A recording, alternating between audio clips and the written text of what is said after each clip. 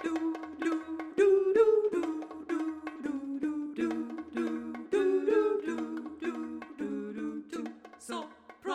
daring divas on a mission to uncover opera.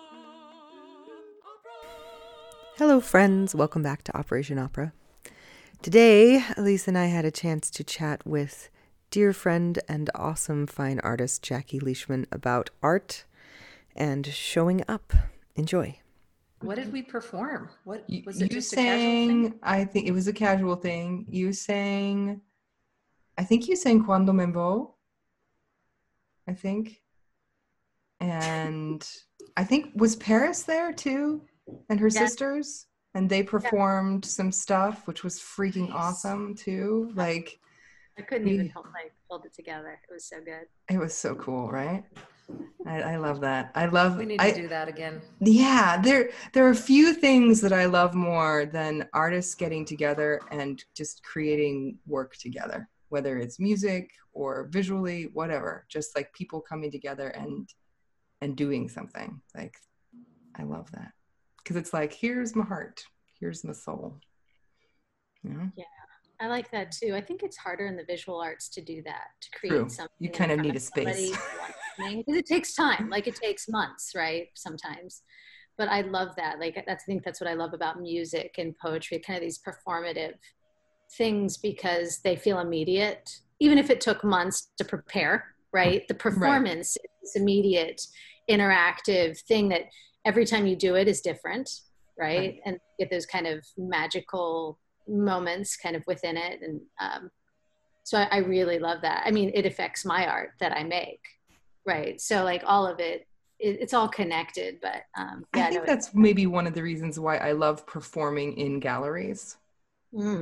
Because you have the product of the artistic process surrounding you, and then you're giving another product of an artistic process in that moment, you know? And so it's just kind of this wash of artistic experience.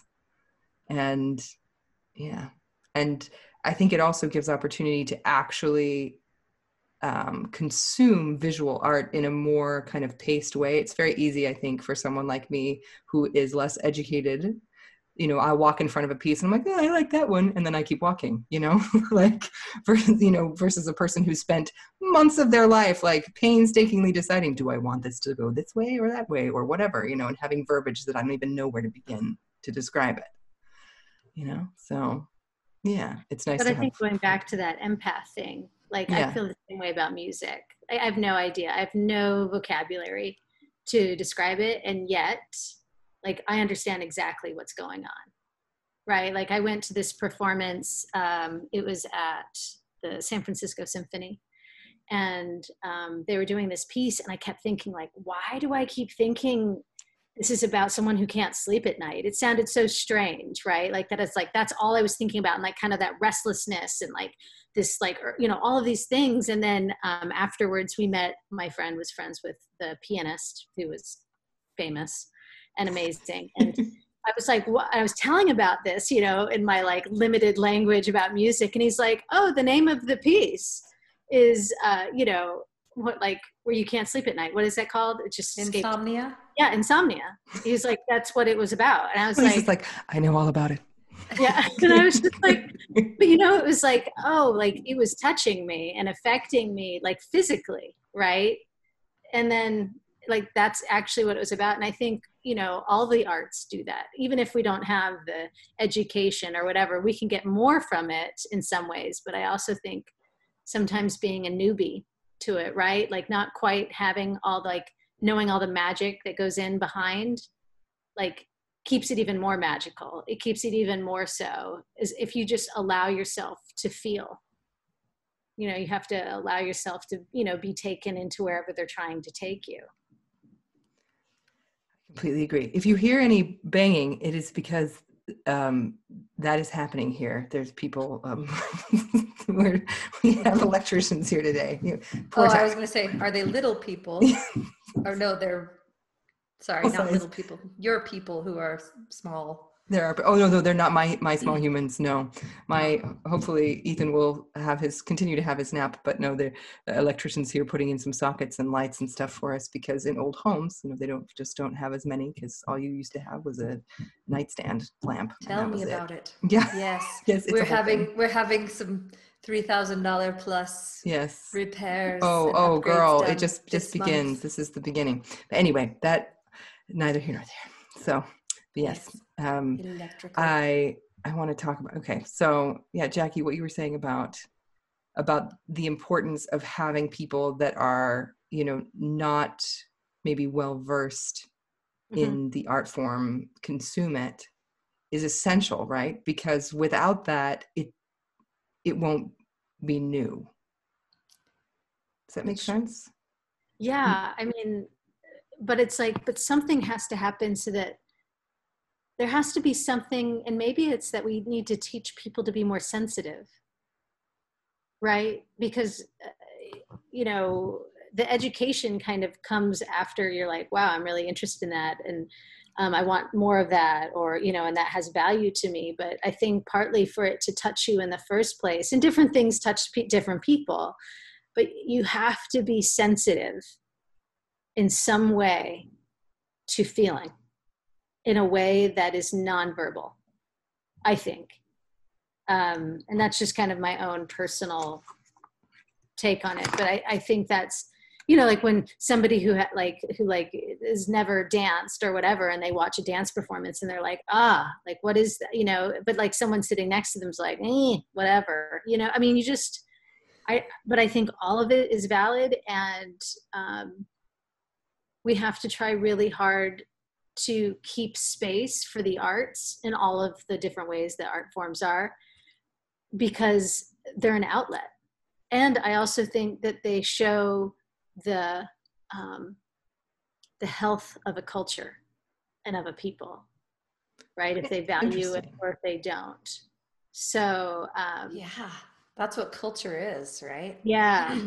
I couldn't agree with this more. There's a lot of wisdom here. I'm feeling lazy, like I just want to listen to you talk right now. But I do want to just say, I love that you brought this point up so early in our conversation, because it seems like when people do get educated, then they sometimes become snobby as well. And that snobbery is a protection from being open.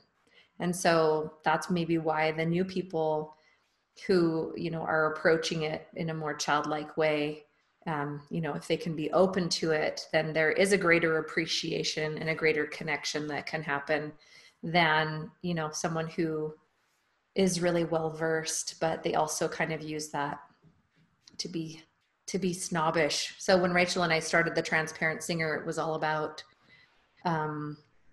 dispensing with the pretense, because opera, as I'm sure you know, is full of snobs.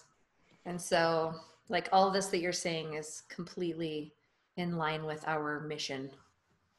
So love it. Well, it's really interesting because I'm definitely, I've seen really great opera, and I've seen opera that I'm like, and everyone's like, that was amazing, but it didn't affect me. Right.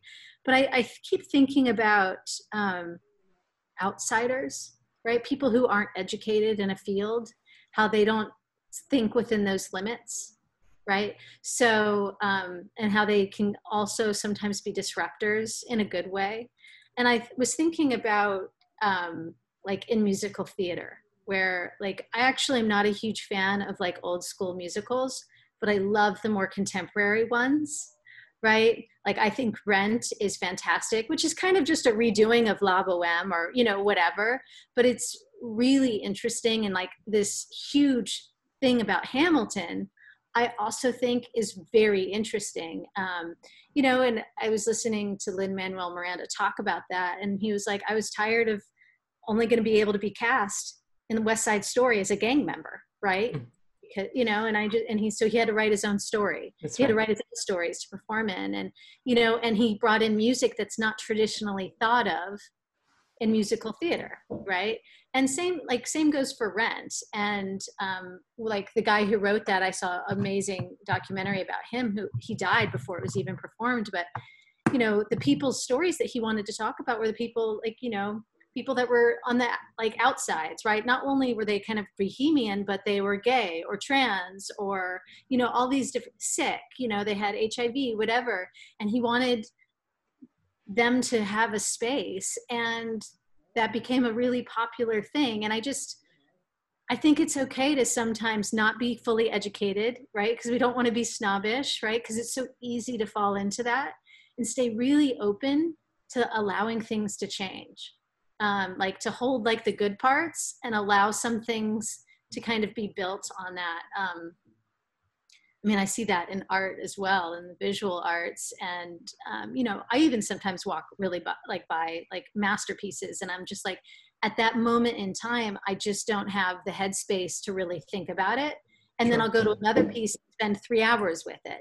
You know, it's just, you know, and then maybe months later, I go back to the one that I just like walked by and was like, I'm not interested in that today. But like, I think to have enough like sense of myself to feel like I'm not dismissive of that one that I walked by. I'm just not ready to think about that one right now. My headspace is somewhere else, and I want to think about this other problem that I'm, you know, thinking about. And I think there's room for that, right? And hopefully it doesn't make me snobby, but you know, sometimes I do walk by something and say, it's just not good, you know, like it's not done well or whatever. And I see, like, I understand where it fits within the whole genre of art history and what it did and whatever. But like, when you really step back from it, like if somebody wasn't standing there talking about that, it would not have value.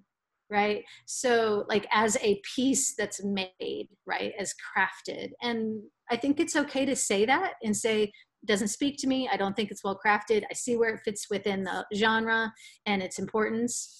And I don't really want to think about it that much anymore. And I think that's okay too, right? To give ourselves that space. Definitely. Yeah, I agree. In fact, it makes me want to bring up something I've brought up in previous podcasts. Rachel's heard me talk about this movie, Exit Through the Gift Shop. Have you seen that, Jackie? No. Oh, what?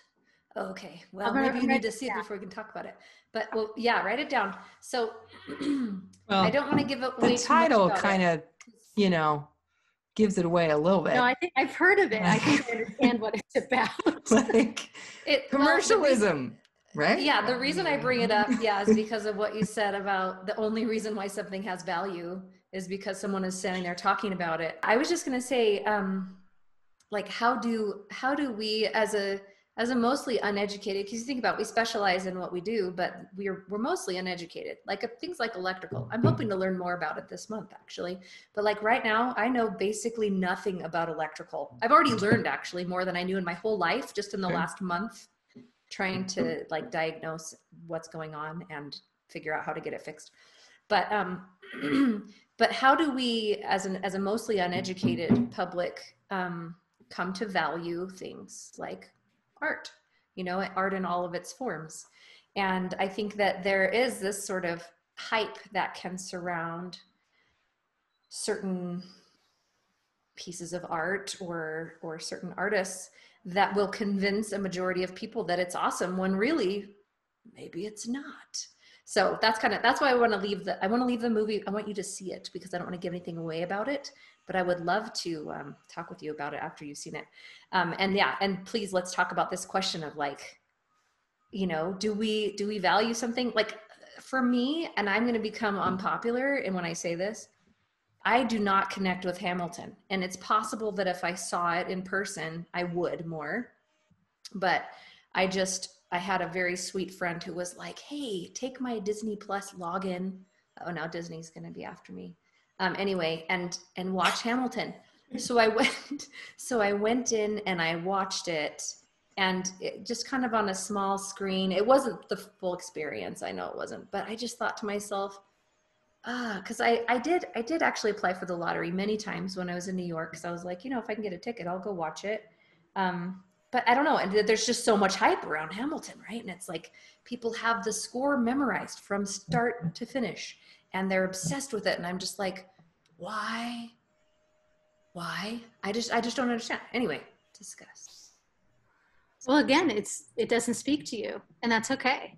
But I mean, I think you can say like, but if you still think that it has value, right? Is it adding value to like the arts community? Like you can say, I think it's adding value. I don't get it. I don't understand why it's so big. Like it's not speaking to me, but like, yeah, they should like, good for them, right? Like there is something good, because I have to tell you, I couldn't breathe when I watched it. I was so taken. I mean, their lighting person and their choreographer, the way they moved those bodies around the stage, there was so much to it that I just thought was so incredible. Music aside, like, and certain of those actors and singers, like anytime they came on, I just was like, everyone else melted away. They were so riveting as performers to me. So, but you know what? But it doesn't have to speak to you, right? There's, so I think that's okay. But yeah, no, I was, and it was so funny because when everybody talks about it, like I talk about the lighting and the way that they're using spatial relationships on the stage, like that's what really spoke to me. Sure, absolutely. As a visual creator, that is going to be the thing that mostly, I would imagine initially, especially, will speak to you, right? Yeah. So it's just kind of funny because they're like, what are you talking, what? I was like, didn't you see the way that, and they're like, but they're just caught up in other parts, right? So, but no, I don't think anyone's going to hate you. And I don't know if Disney's going to come after you or not. They might. They want your They're definitely listening to our podcast. So because we're huge. Everyone's listening to our podcast. No, I feel like that's when it becomes art for me. It's when a conversation starts. Mm. When the person says yes or no, or when two people can say, I like it, and someone can say, I don't. If there were consensus across the board, to me, then what's the purpose of it? It's propaganda or something. Maybe. I don't know. Or it's just become so established. I mean, like, think about Van Gogh. I don't think there's many people now that are like, yeah, that guy sucked. He doesn't really know how to paint. He was just kind of a schlep. Slapping it on there. Look at it. When you get up close, you can't even tell what it is. Right? Like, I don't think anybody's saying that now, but they definitely didn't value it at the time. Right. So what's that about? I mean, and on the musical side of that, like Beethoven was very much that way. Like, I mean, he worked a lot, but he also, especially his later works, people were just kind of like, I don't know what's going on with that guy, Anywho, art. Yes, Jackie, what you said, that's what creates, what did you say? Repeat what you said. Oh, about like art is always happens in the midst of the chaos. Yeah, it always happens in the midst of chaos. Always. And it's been interesting because it took me a while to realize this about my own art making, but I don't like when it's too pretty. Like, my art is best when I've really screwed it up. Like, I really think, like, almost to the point of like, I don't think this can come back. Like, what happened? Did I really forget everything I know about art making? Like, am I that horrible at this? Like, and then, I mean, especially collage lends itself to this because it's all about layering anyway. So there's, that's why I keep everything and then it ends up ripped up and in something else. But I like seeing the remnants of those mistakes. I don't ever fully cover them up. They're always peeking out underneath other layers. And the energy of what I once thought was a good idea. Because it's not like I make something and think, oh, I know this is bad, but I'll cover it up later. I actually believe in every move I make is the right one. And then I, come back the next day and was like, whoa, that was horrible. You're like, I made that at 11 p.m. Yeah, where was I? Somebody else overtook my body. Anyways, but like the covering it up and the like allowing it to be and let it peek out. And like, I think that like for me, I love working against something. Like, I love coming up against a wall and being like, I have no idea how to push through this. I really screwed it up.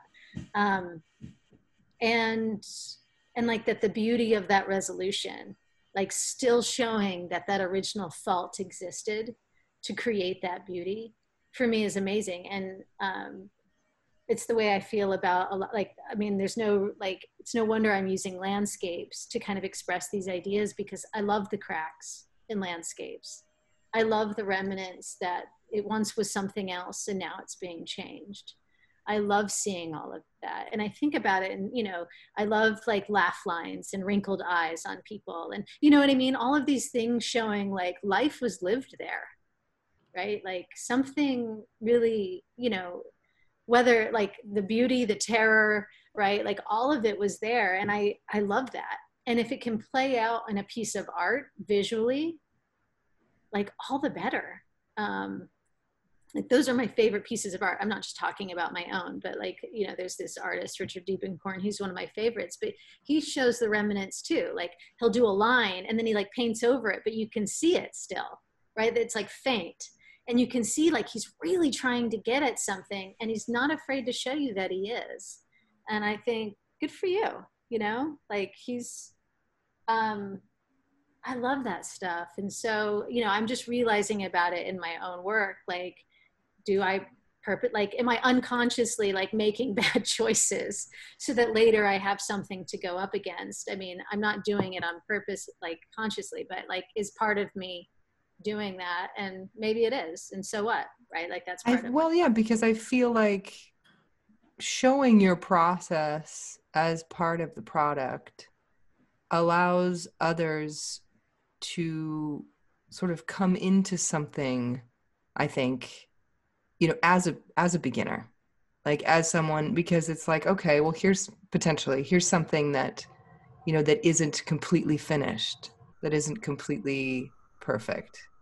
Mm-hmm. Like it shows that it came from somewhere and that it's in the process of going somewhere, or maybe it has arrived, but that you get a whole journey. And I think that there is something kind of liberating about that, you know, as a consumer of art.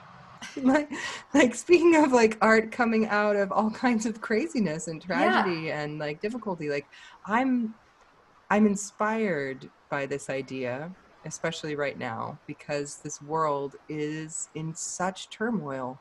Like everyone's on fire, there's locusts, there's earthquakes, there's, you know, it's famines, we got everything right now. There's a land hurricane. Yeah. Wow. But can I say, I just have been having so many thoughts that I want to say. Can I say some things about what Jackie brought up and then what you added to? So Jackie, you said you like to be up against, I can't remember what you said, opposition of some kind. Up against a wall? Right, like I kind of screw something up so I have something to come up against. Yeah. So I saw a TED Talk, like, I don't know, it's probably 2 or 3 years ago at least now, but it was a very interesting presentation about, a guy was talking, I should look it up and find out the title, because it was a cool enough thing that I, like as a concept, that I think I want to be able to refer to it a little bit more clearly than I currently can. But it was a performance, it was a concert that was supposed to take place, and it was like so many things were going wrong. And I don't remember if the piano was out of tune or if there ended up not being a piano, or there was something, there were just a bunch of the pieces that were supposed to fall into place. Real challenges for music. And it ended up being this artist's like best performance ever, because in that situation, he was forced to really just become adaptable. And, you know, instead of sort of coloring within the lines, if you will, he had to just think outside of the box completely. And that was an opportunity for him to sort of outstretch his wings of creativity more than he normally would have. And this question of something being perfect, we see this all the time. And Rachel's and my friend Stephen P. Brown talks about using perfectionism as a way to avoid meaning. And it's kind of, it goes back to what we were talking about at the beginning about snobbery, and sort of a way to avoid vulnerability by just like knowing a lot. And, you know, but I belong to a community now. I'm creating an online course, which is a bunch of stuff that I've never done before, but it's really cool and I'm excited about it. But one of the mottos that they have is massive imperfect action. And so it's like, don't wait until inspiration strikes, until you really feel it, you can move forward. Like, just keep doing stuff. Like, it doesn't have to be perfect, just keep doing it. Like, keep, and I found that really beautiful, because I think it's easy for artists to get stuck because they feel like what they have or what they are in that moment is not enough. But it's when we're up against the wall and when there isn't, the pieces don't fall into place, that's when we get to really show what we're made of. So I think I love that point that you made. I think there's so much truth in that, and it takes away the excuses too. I saw just yesterday on Facebook, one of my colleagues was like, how do you stay in shape and motivate yourself to sing when there aren't performances happening? And and someone wrote, like, I just put a reminder in my phone and it goes off every day to do it, and I do it whether I feel like it or not. And I was like, I do that too. I was like, I do that too. But it's like, I think that's not what you think about with art, right? It's supposed to be like inspirational, and you're like, oh. I don't actually know any artists that wait for inspiration. Actually, no artists that are actually successful. Let me say that. Like, if you're a successful creative, and let me just say creative, because I think like that is a little bit more broad for people. The inspiration strikes while you're already working. Like, you already have to be in motion for things to happen for you. And I think perfectionism is a crutch. People use it to, hide the fact that maybe, something else, like, oh, well, if it can't be perfect, I'm not going to make it. And in the meantime, somebody that's not scared of screwing up just became and made really great stuff. And I think about like Cezanne. He didn't start out as a very good artist, actually, not very good at all. And the guy was like, what? I like making this work. Like, I have something I want to do. And it wasn't until like later in his, career, right, where everybody thought like it was kind of a joke, and then he wasn't. He's the father of modern art. Like, and it's just like, how did that happen? Right? Like, he could have given up a long time ago because his work actually wasn't that great or whatever. But in the meantime, while it wasn't that great, he was inventing a new way of seeing, right? A whole new way of creating.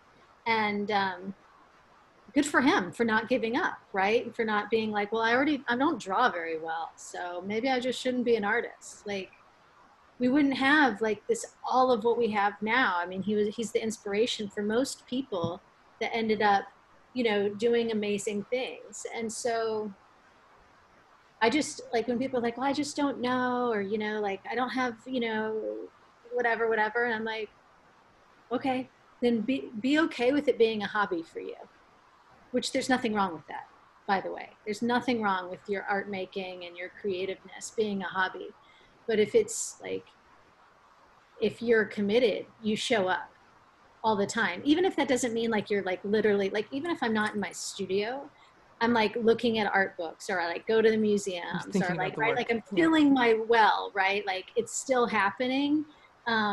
Even if I'm not physically in the studio, although I try to get in there because there is something about handling my materials. But, I just think, like, I think most of the people I went to grad school with, I might be the only one that's still practicing,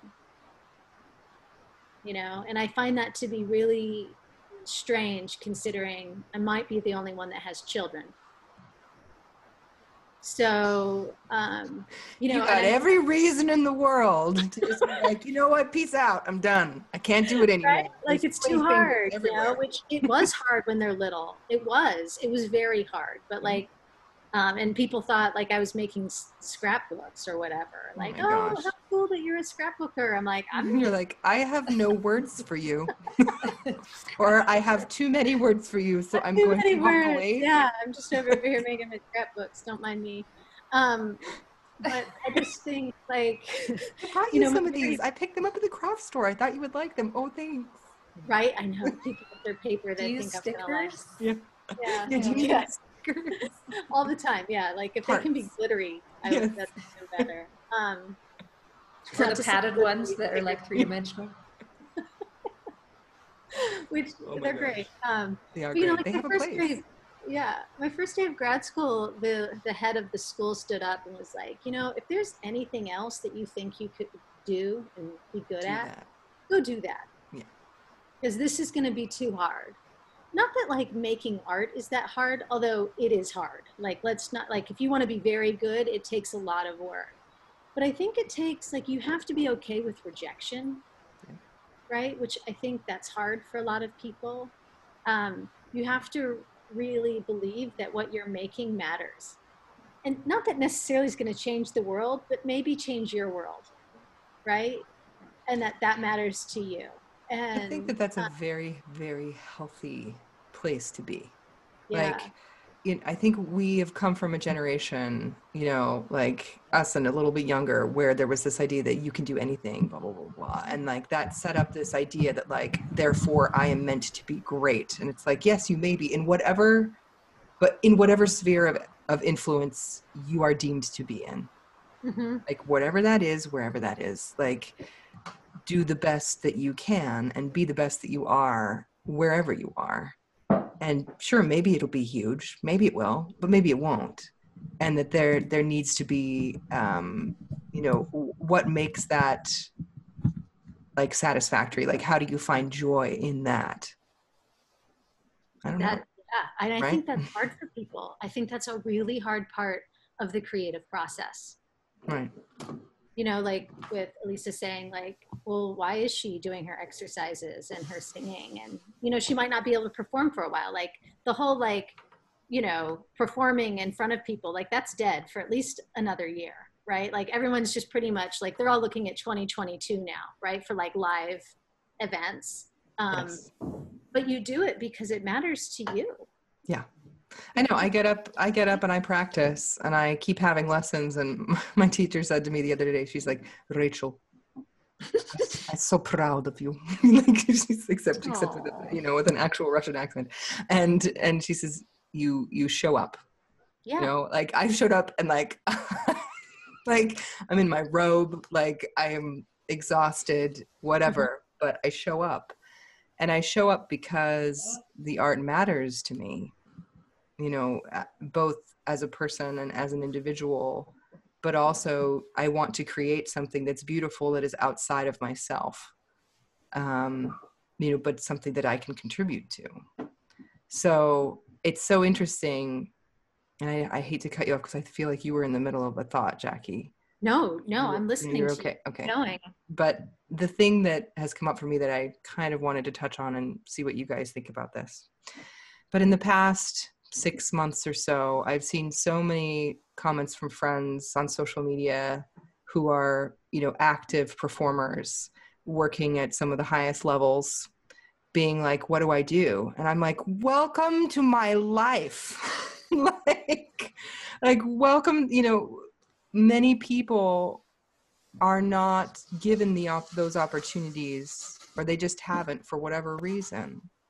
And does it mean they're not as talented? But maybe in some situations, but a lot of the times that isn't it. It's like you said, like, have you just shown up and do you keep going?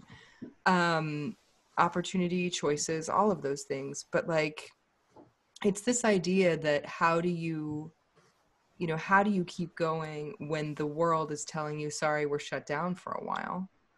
And, and it's, people are like, I've never felt this way before. I've never not been working. And I'm just like, oh my gosh, you guys, like, I've been dealing with this for like ever. And what do you do with that? The thought that came to my mind was, that book, Big Magic by Elizabeth Gilbert, who wrote Eat, Pray, Love? We have talked about this, but this is something I wanted to talk about with you. So I'm really glad you brought it up. So in the book, and I'm probably going to slaughter her words because she's a writer, but she talked about the question that like really bothered her was, everybody says like, what would you do if you weren't, you weren't afraid to fail, right? Like that's the question that always gets asked. And she's like, I think the better question, especially in terms of creativity, is what are you willing to keep doing even if you do fail? That's what we're in the middle of. Like the whole like performing right now, that's done. Like it's not going to happen. Like, so are you going to keep working at it even though like it's a failed system right now, right? It will come back because we all like, there's those of us that like love the performing arts, right? Like, and we want to keep seeing it. But right now it's failed. Or if it hasn't happened for you where you get to perform or nobody likes your art or whatever it may be, like, what are you willing to do knowing you're going to fail? Will you keep showing up? And I think that's a really, really interesting question. And I'm like, well, I'd be doing what I'm doing. I like doing this. Like I get satisfaction. I'm getting better at it. Even when there's days when I feel like I've screwed everything up, I just know it's part of the process now. Like I'll come back and I'll have the answer on how to fix that in a week, a month, 6 months, whatever.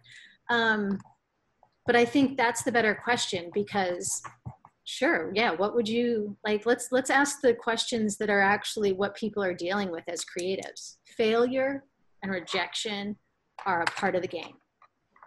Maybe possibly for your whole life. It doesn't necessarily mean that you actually weren't gifted.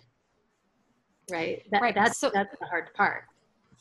Yeah. So the question I have is, where does that validation come from? Because I think that is really common for people to look for external validation, and that's the reason why they keep going with their art. But when that external validation isn't there, where does it come from? Is it just like my mom told me I was awesome all growing up, and so I know I am? Yeah, no, it comes from yourself. So this is again like my mentor, who was the head of my graduate program. He sat us all down as we were about to leave graduate school. And he said, how do you know when you're no longer an art student? When do you become an artist? And I thought that like at the face of it, it's like when you're not in school anymore. I don't know. And when I don't know. When I don't have to pay you. I don't know. Well, it gets to it because he said, you become an artist when you no longer have to ask anybody if what you're doing is good or not. Right? Like I know when it's good enough.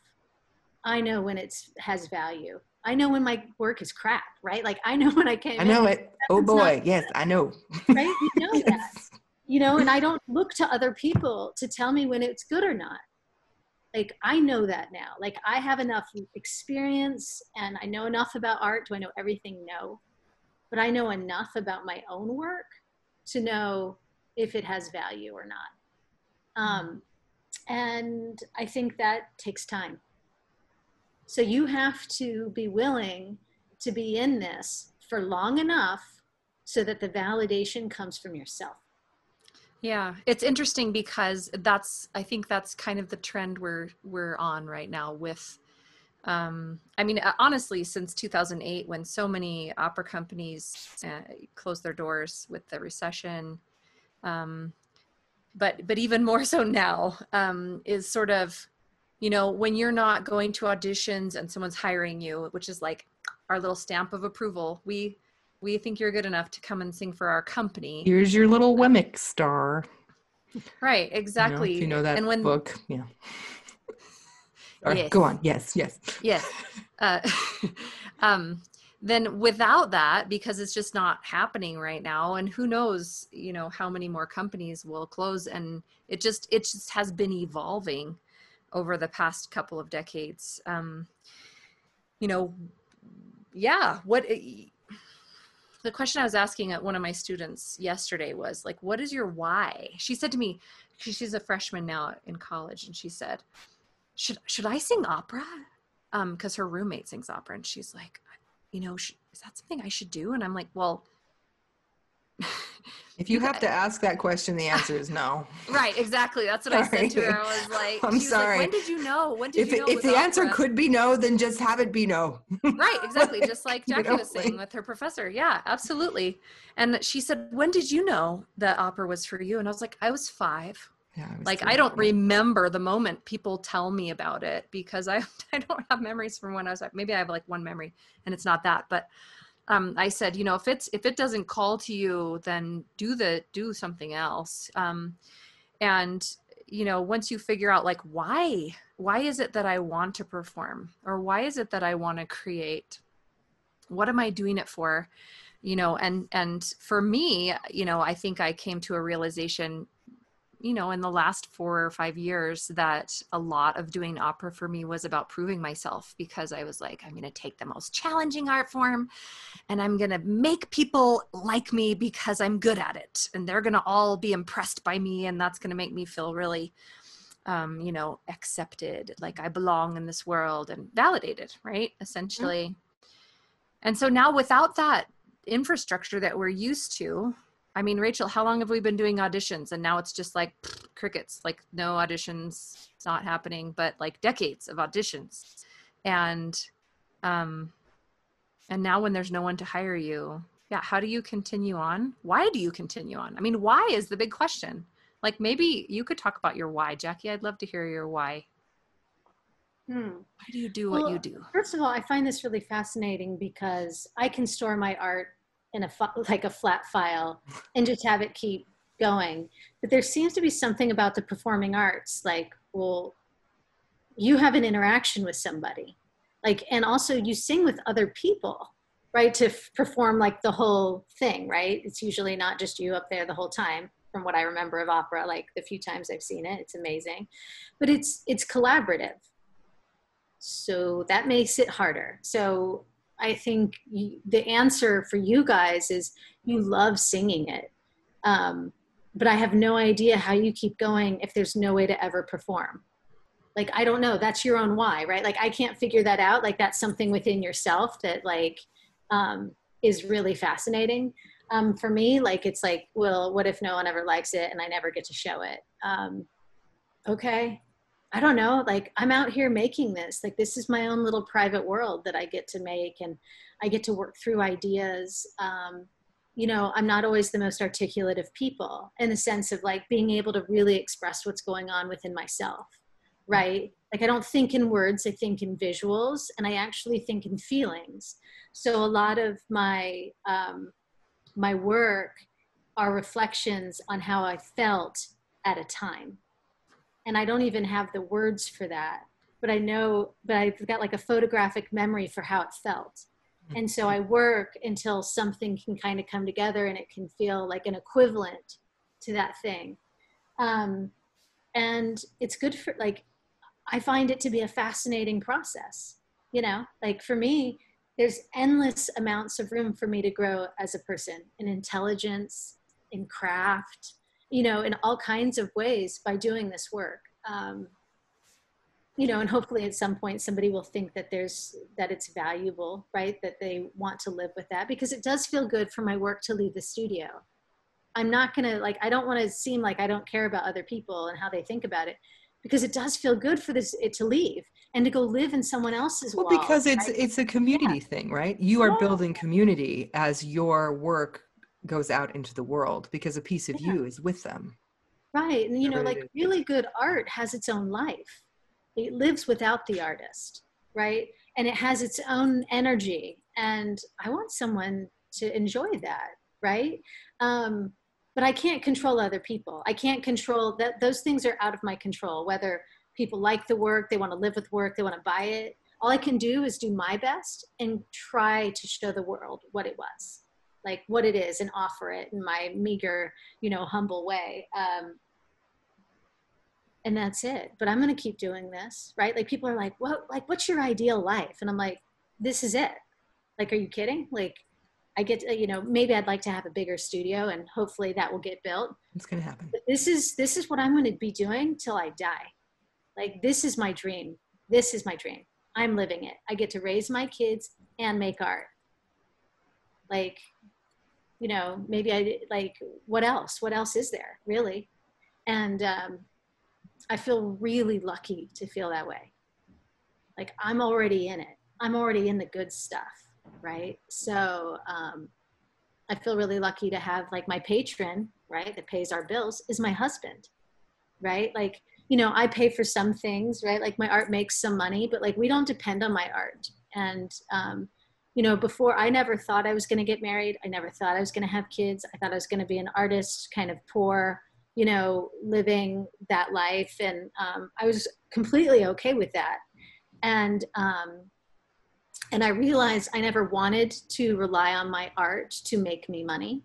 I think it corrupts it, right? So if I was needing to be my own patron, I would have, right? I could have gotten a job. I have a degree in international finance. Like I can support myself doing other things. Like, but the art needed to stay pure.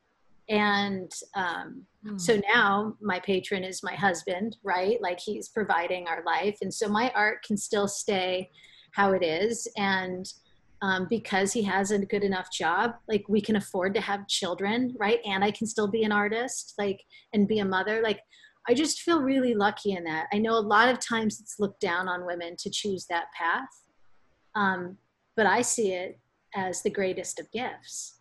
I refuse that narrative that I'm less worthy, I'm not as committed, whatever about that whole line of thinking. Like that's not mine and I won't take it in. And so instead I'm looking at everything I've been given as a gift. And I love that. Yeah. So, I love that. Yeah. I feel like that's a narrative that I find that I'm fighting against at times. And I wonder sometimes if it's just my own projection, you know, or if it's anything else, you know, but like my baby is now 9 months old and I've just weaned him. Praise the Lord. Sorry. Yeah. No, praise.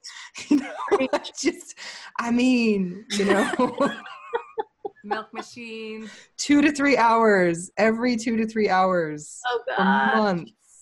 And yeah. I was just going crazy. My hair was falling out. Like I was going crazy. I was like, where are my eyelashes? They're gone. You know, sorry, Elisa, coming attractions.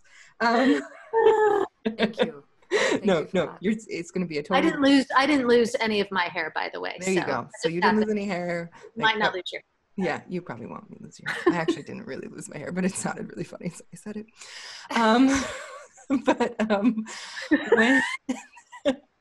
But the whole narrative that I often sort of feel from people never say it, but I feel it from people that when they know that I have children, and I'm coming to do an audition, or I, you know, am trying to establish myself in a place, when they know that I'm a wife and a mother, there is this sense of, oh, that's what she's doing.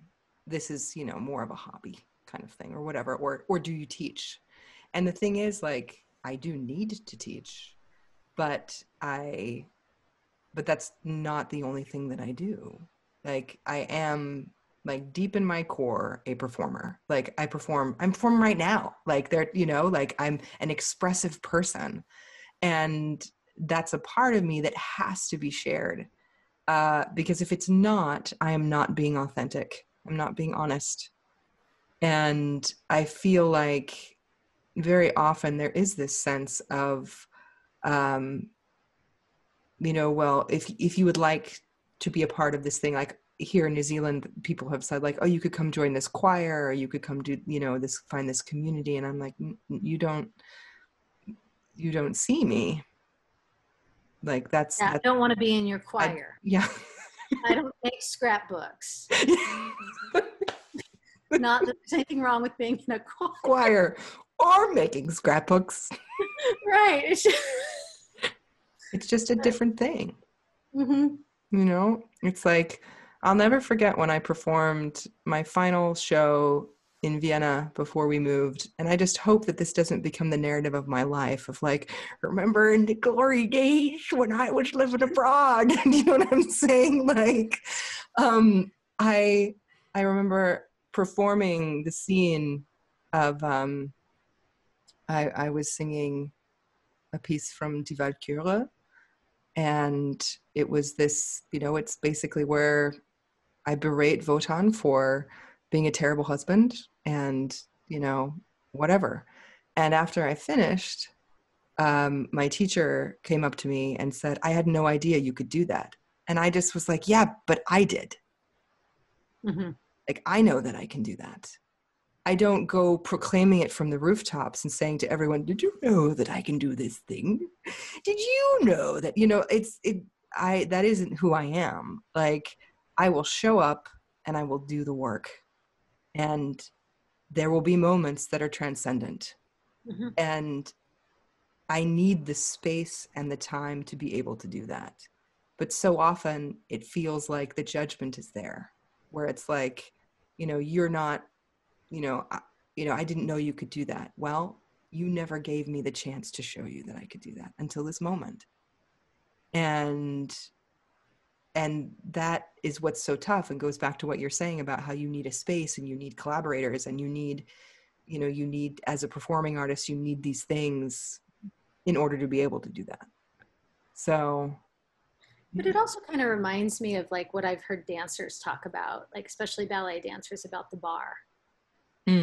Like you bring it back to the bar, right? That's where they do all their exercises, right, and like the basics and the, warm-ups. The warm-up goes right? Back to the warm-up. Whole thing. Mm-hmm. And it's like, they always go back there to recenter themselves. It seems like, in the way that, like, if I'm understanding the way they talk about it correctly, I mean, I'm not a dancer. So, but it seems the same way about performers, right? Like, you're still doing your voice exercises. Like, there is still some satisfaction in doing that. Like, while, like, the intrinsic value. Yes. Yeah. There's value in that. Like, it's centering to you. Keeps your your voice, which is your tool, right? It keeps it in shape. But it has value to you. Like, I loved when you said, like, your teacher's like, I didn't know you could do that. And you're like, I did. Like, again, it goes back to, like, you have to believe in yourself.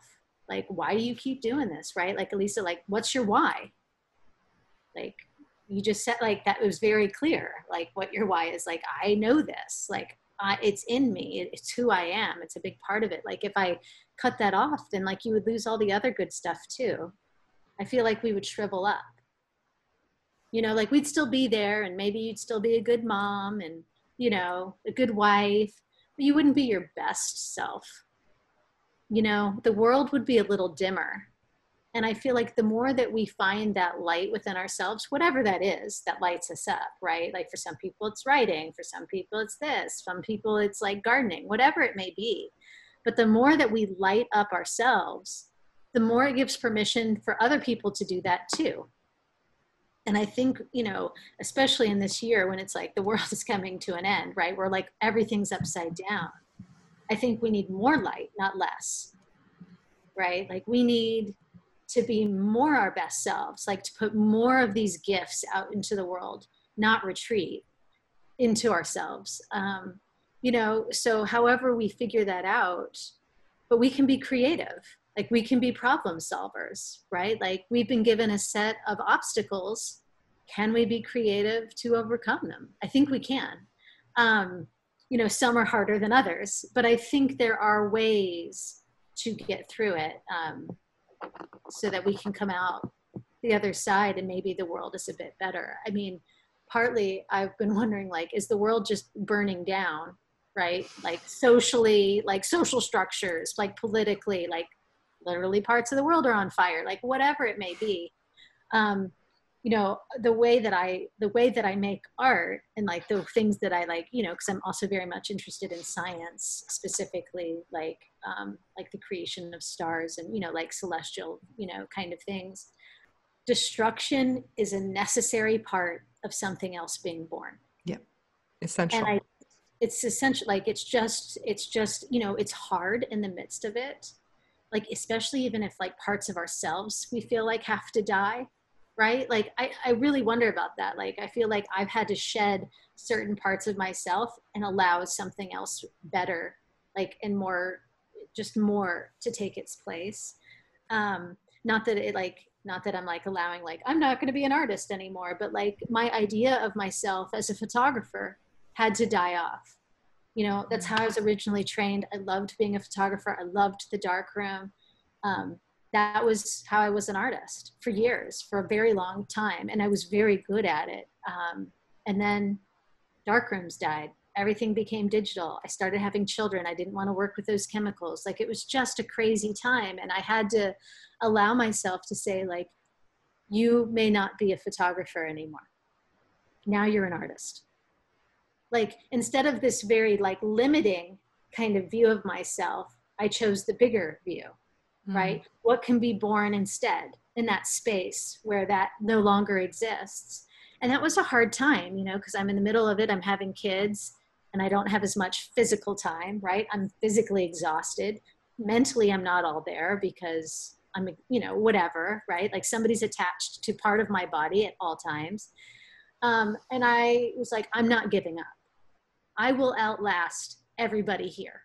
Like, I will do this. You will. Know? I'm gonna vouch for that. Yes. Yeah. So, like, you know, and then, you know, as I came out the other side, like, I love the work I'm making now than what I used to make, you know, and it's a lot more expansive in terms of how it's approaching art making. But that had to die, and I didn't want it to die. I really, really clung to it for a really long time. But that's just the way of things. And I'm grateful for that transition, even though I wouldn't have chosen it. I didn't know it was on the other side. And I hope as a society, there's great things waiting for us on the other side. If we just say, we will not give in, right? Like, we want goodness. We want good things. Like, we want like better things. Then I hope that we can build that, right? But it takes a lot of work, and we have to be willing to keep showing up for that. Yeah, I love. Yeah, go ahead. Go ahead, Rachel, because I want to circle back to something else. Okay, you really, really fast. I just want to say, and to go with a visual of what you're describing too, Jackie, you know, one of the things that I think about a lot with the fires, especially the ones that are in California, when those fires come in the Santa Anas, that's when certain seeds actually grow. Mm-hmm. They have to be burned in order to germinate, right? Yeah, but it's just not fun to be in the middle of, especially if you're... nobody wants to get burned. Right. Getting burned it's terrible. Yeah. There's no question about it. But that's when you will be able to begin to grow and blossom. Mm-hmm. Elisa, so what were you going to say? Yeah. So I wanted to go back to something you said earlier, Jackie, that I don't know how much time you have right now. I know we're kind of at the hour mark-ish, but I would love for you to talk a little bit about separating making an income from making art, because you said it corrupts it. And I have a husband who is trained in oil painting. He has an MFA, and he is quite blocked. And I don't know if it's perfectionism. That might be part of it, but it's definitely the idea of making an income or supporting a family on his art. Like, when those two meet, he just like gets completely blocked. So I would love for you to talk about, and actually just for myself too, I always tell people, you know, you don't go into this field to be rich financially, but you do receive a lot of other wealth, right? A wealth of experiences. You need to make money. Like, you got to feed yourself. I mean, you do. You do. Yeah. So, but yeah, I would just love for you to talk about how needing to make an income from art corrupts the creative process, or let me not put words in your mouth. So just if you would expound on that a little bit. Yeah. I mean, first of all, there's always nuances in pretty much everything I say. Like, there's more, you know, so, but I think like, this is the way I think about it is, for me, being a really good artist means I'm willing to take risks in failing. I don't know if I would be able to take as big of risks if I knew that it had to sell. Because not everybody likes the risky stuff, right? What? You've been known for doing these Yosemite pieces, and I liked this one, make more of those, right? Which is fine, right? but then you still, like, let's say that even happens, right? Like, and that's how you're providing for your family, is you're making these pieces of art that like everybody knows and they're safe, right? Carve out a space for you to still make something else where you can be risky, where that's your day job now. Guess what your day job just became? Making those safe pieces of art that you know you're going to sell. And then you go back into the studio and maybe there's a corner or whatever where you make something for you. And where failure, like, it doesn't even, like, so what? What if all of it's crap for a very long time, what you're doing in your own time? Because you're still making that other stuff and you're doing it. But I bet eventually the stuff that you're making for yourself is going to be better than the other safe stuff that originally probably was risky at one time, right? And then everybody loved it and that became the safe word. Right. It makes me think of actually a story that my husband told me about Picasso, that he kind of came to a certain point in his career and he changed the way that he was painting entirely. Mm-hmm.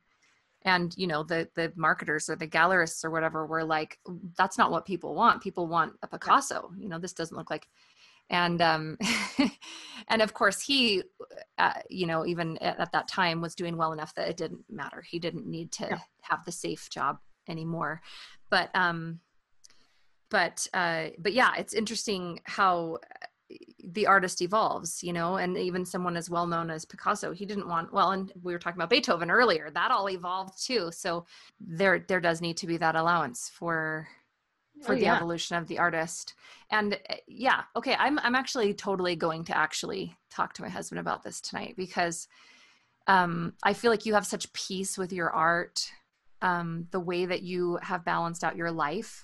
And I think that there's so much power in that. I think that's wonderful. It's clear that you're satisfied with the way that things are going. And I want that for him too. So I very much appreciate. And by the way, it's not always like peachy keen in here.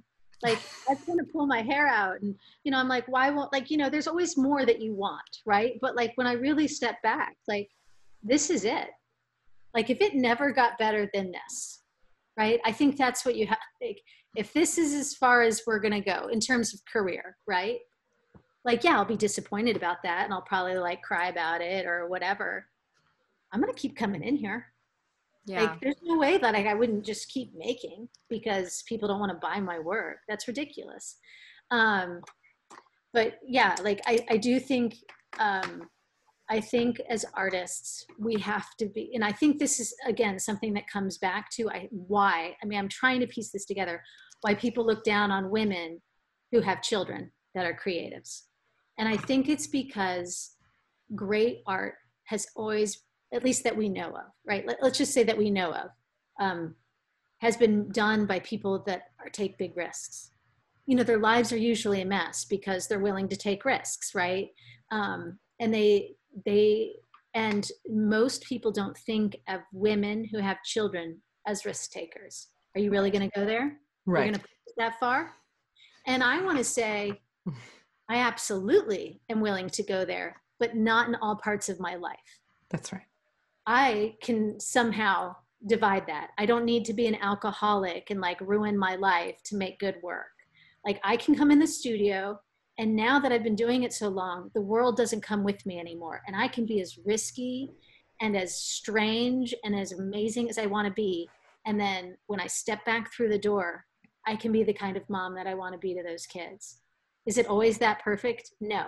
Like, do I make mistakes as a mom? Yes. Am I always as risky as I want to be in the studio? No. It takes me months sometimes to build up the bravery I need to do the mark that I'm like thinking about. But it happens. And so I think that that's one of the reasons why they look down on like people that choose to have children. You're not going to be willing to go there. And I say, oh, they're going to go there. They absolutely will go there. Maybe not all of them, but definitely some of them will. Like, if they're willing to have children and keep showing up every day, there's a part of them like that's flinging their finger at the institution in some big way that just allow them to do it. Don't, right? Like you're saying, like, don't cut off these people from the start because you have some judgment because they have kids and they're a wife.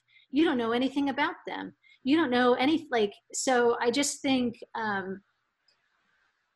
gosh, if that's one thing I could change about the world, like it would be that. Like I would really love for people to take not just women, but men who choose to have children as well, a lot more seriously in terms of their creativity. But I do think it's different for women. But I mean, I think men too. Like I want that to change for them as well. Yeah, that you can do both. You just can't do all of it 100% all the time. And frankly, I think it makes you a more dynamic person and a more dynamic artist when you also allow yourself to, have a life outside of the art, because it contributes to it. Well, one thing I know we're running out of time, but something I was thinking about on my walk to this, like my run walk, but I was thinking about this idea of risk takers and safety. And there was this workshop I went to with my mentor, and it was a collage workshop, drawing, all this. It was over 3 days. And so one of the things that he had us do was, we had this huge piece of paper and we were supposed to envision like the most horrific, horrible thing that's ever happened to us or that we thought about or whatever, and make art about it. Okay. And it wasn't fun to make, but we all did it.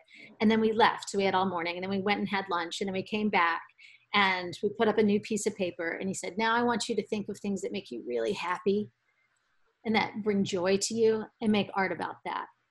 And it was hard. It was so hard. And we, after, like at the end of the day, when we like look at everything and we're talking about it, everyone was talking about how hard it was to make that second piece, because it's so easy to fall into cliche. Like, what do you do? Draw a rainbow? Like, what is it? Like puppies and rainbows and happy whatever. Little clouds, just some right? happy little clouds. Sun rays coming down, and it was just, and he said, I wanted you guys to see, like, so many people think that great art has to come from this hard place within you, right? You lean on kind of the drama and the horror and the hard things. And he said, it's because it's easy. It's easy to tap into those places. It's really hard to make great art about being happy or about something that's funny, or right, like all these kind of like, not horrific things. And right. It's the lack, right? Yes. The lack is and the subject.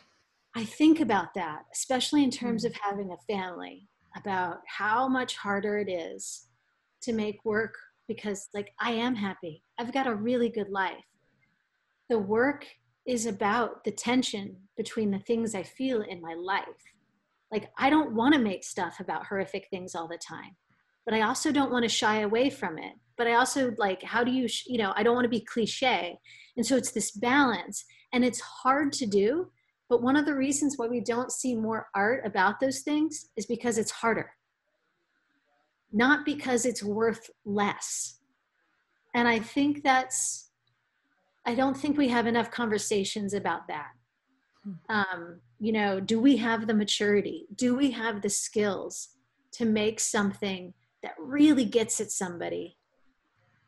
And it's not about like, and it's truthful and honest and beautiful, and not just about like, you're lying in the gutter, with your heroin. You know what I mean? Like, so I think I think about that a lot. And I think about the kind of work that I want to put out into the world. I want it to be honest, and I want it to be truthful, and it's hard, but beautiful and easy and funny and all of the things all at once. I think that's where the good stuff is for me. Right. So I was thinking about that when I was thinking about this conversation and some of the things that we've kind of touched upon. It felt like there's something in there. That's awesome. Jackie, I feel like we could go on, and we should probably do a part 2 and talk about more of this after stuff. You watch Exit Through the Gift Shop, because I want to talk about that more. Wait, but can I say something in response to what Jackie said about sort of a parallel that I see in singing? From what you just said about like, it's easier to do the hard stuff. And maybe you can relate to this, Rachel, I don't know, but I feel like for me, I really always wanted there to be like blood, sweat, and tears around like the way that I sang, like in opera, because it is so dramatic. I wanted to sing in a way that was dramatic. And I'm finally learning how to be a little bit more consistent with my technique by taking out some of that drama and letting it come from a balanced place where it's enough as it is without having to sort of impose these. Can you relate to this, Rachel? You're starting to get a little smile on your face. So, but it was like for years. I mean, seriously, how many decades have I been always going? been impeccable. I don't know what you're talking about. But I mean, going to teachers for decades and just feeling like it has to be, in order for it to be real and for it to be human, and it just has to be this manifestation of struggle. And you have to choose those moments. And you have to use them consciously. It can't just be, oh, I'm feeling it. Like, when it comes to singing, I think, because, my voice teacher will say one pipe, one voice, one line. Like the voice is one continuous line through one space, and all along the voice, it spins. It stops spinning when we add other things to it. Interference. And the drama, you have to be able to use articulation rather than like squeezing your chords. Like you have to make something a little bit more marcato, maybe. You just have to change the dynamic of what you're doing. You have to use emotion differently and specifically in singing in order to create it for the consumer and not for yourself. And that's hard because you do want to just let go, but that's for the shower. Like that's not for a stage. The public, yeah. It's not for public consumption. Public consumption, the things that they get to hear the thing that is both raw and refined. And the way that it is raw is through, specific choices. I think that's for me when I've been the most touched by artists.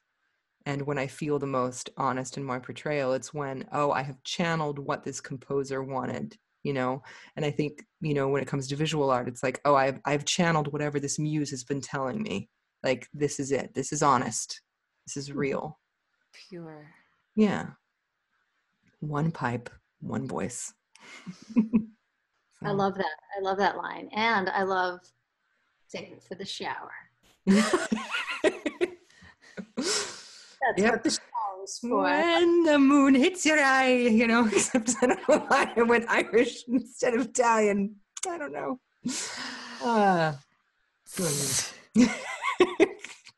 That's awesome. Brilliant. Ladies. I'm going to put that up on my wall in my studio. Save it for the shower. Save it for the shower. It's good. It's good. Like, what does that mean? I'll be like, if you know. And if you don't know, maybe you're not an artist. No, I'm just kidding. Seriously, but your medium, it seems like the shower would be the least inviting place to take what you do, Jackie. No, but I'm going to use it as a metaphor. For me, it's a metaphor, right? Like it's a reminder that certain things are for certain places, like, right? But like when we show up for our craft, like that's a different situation.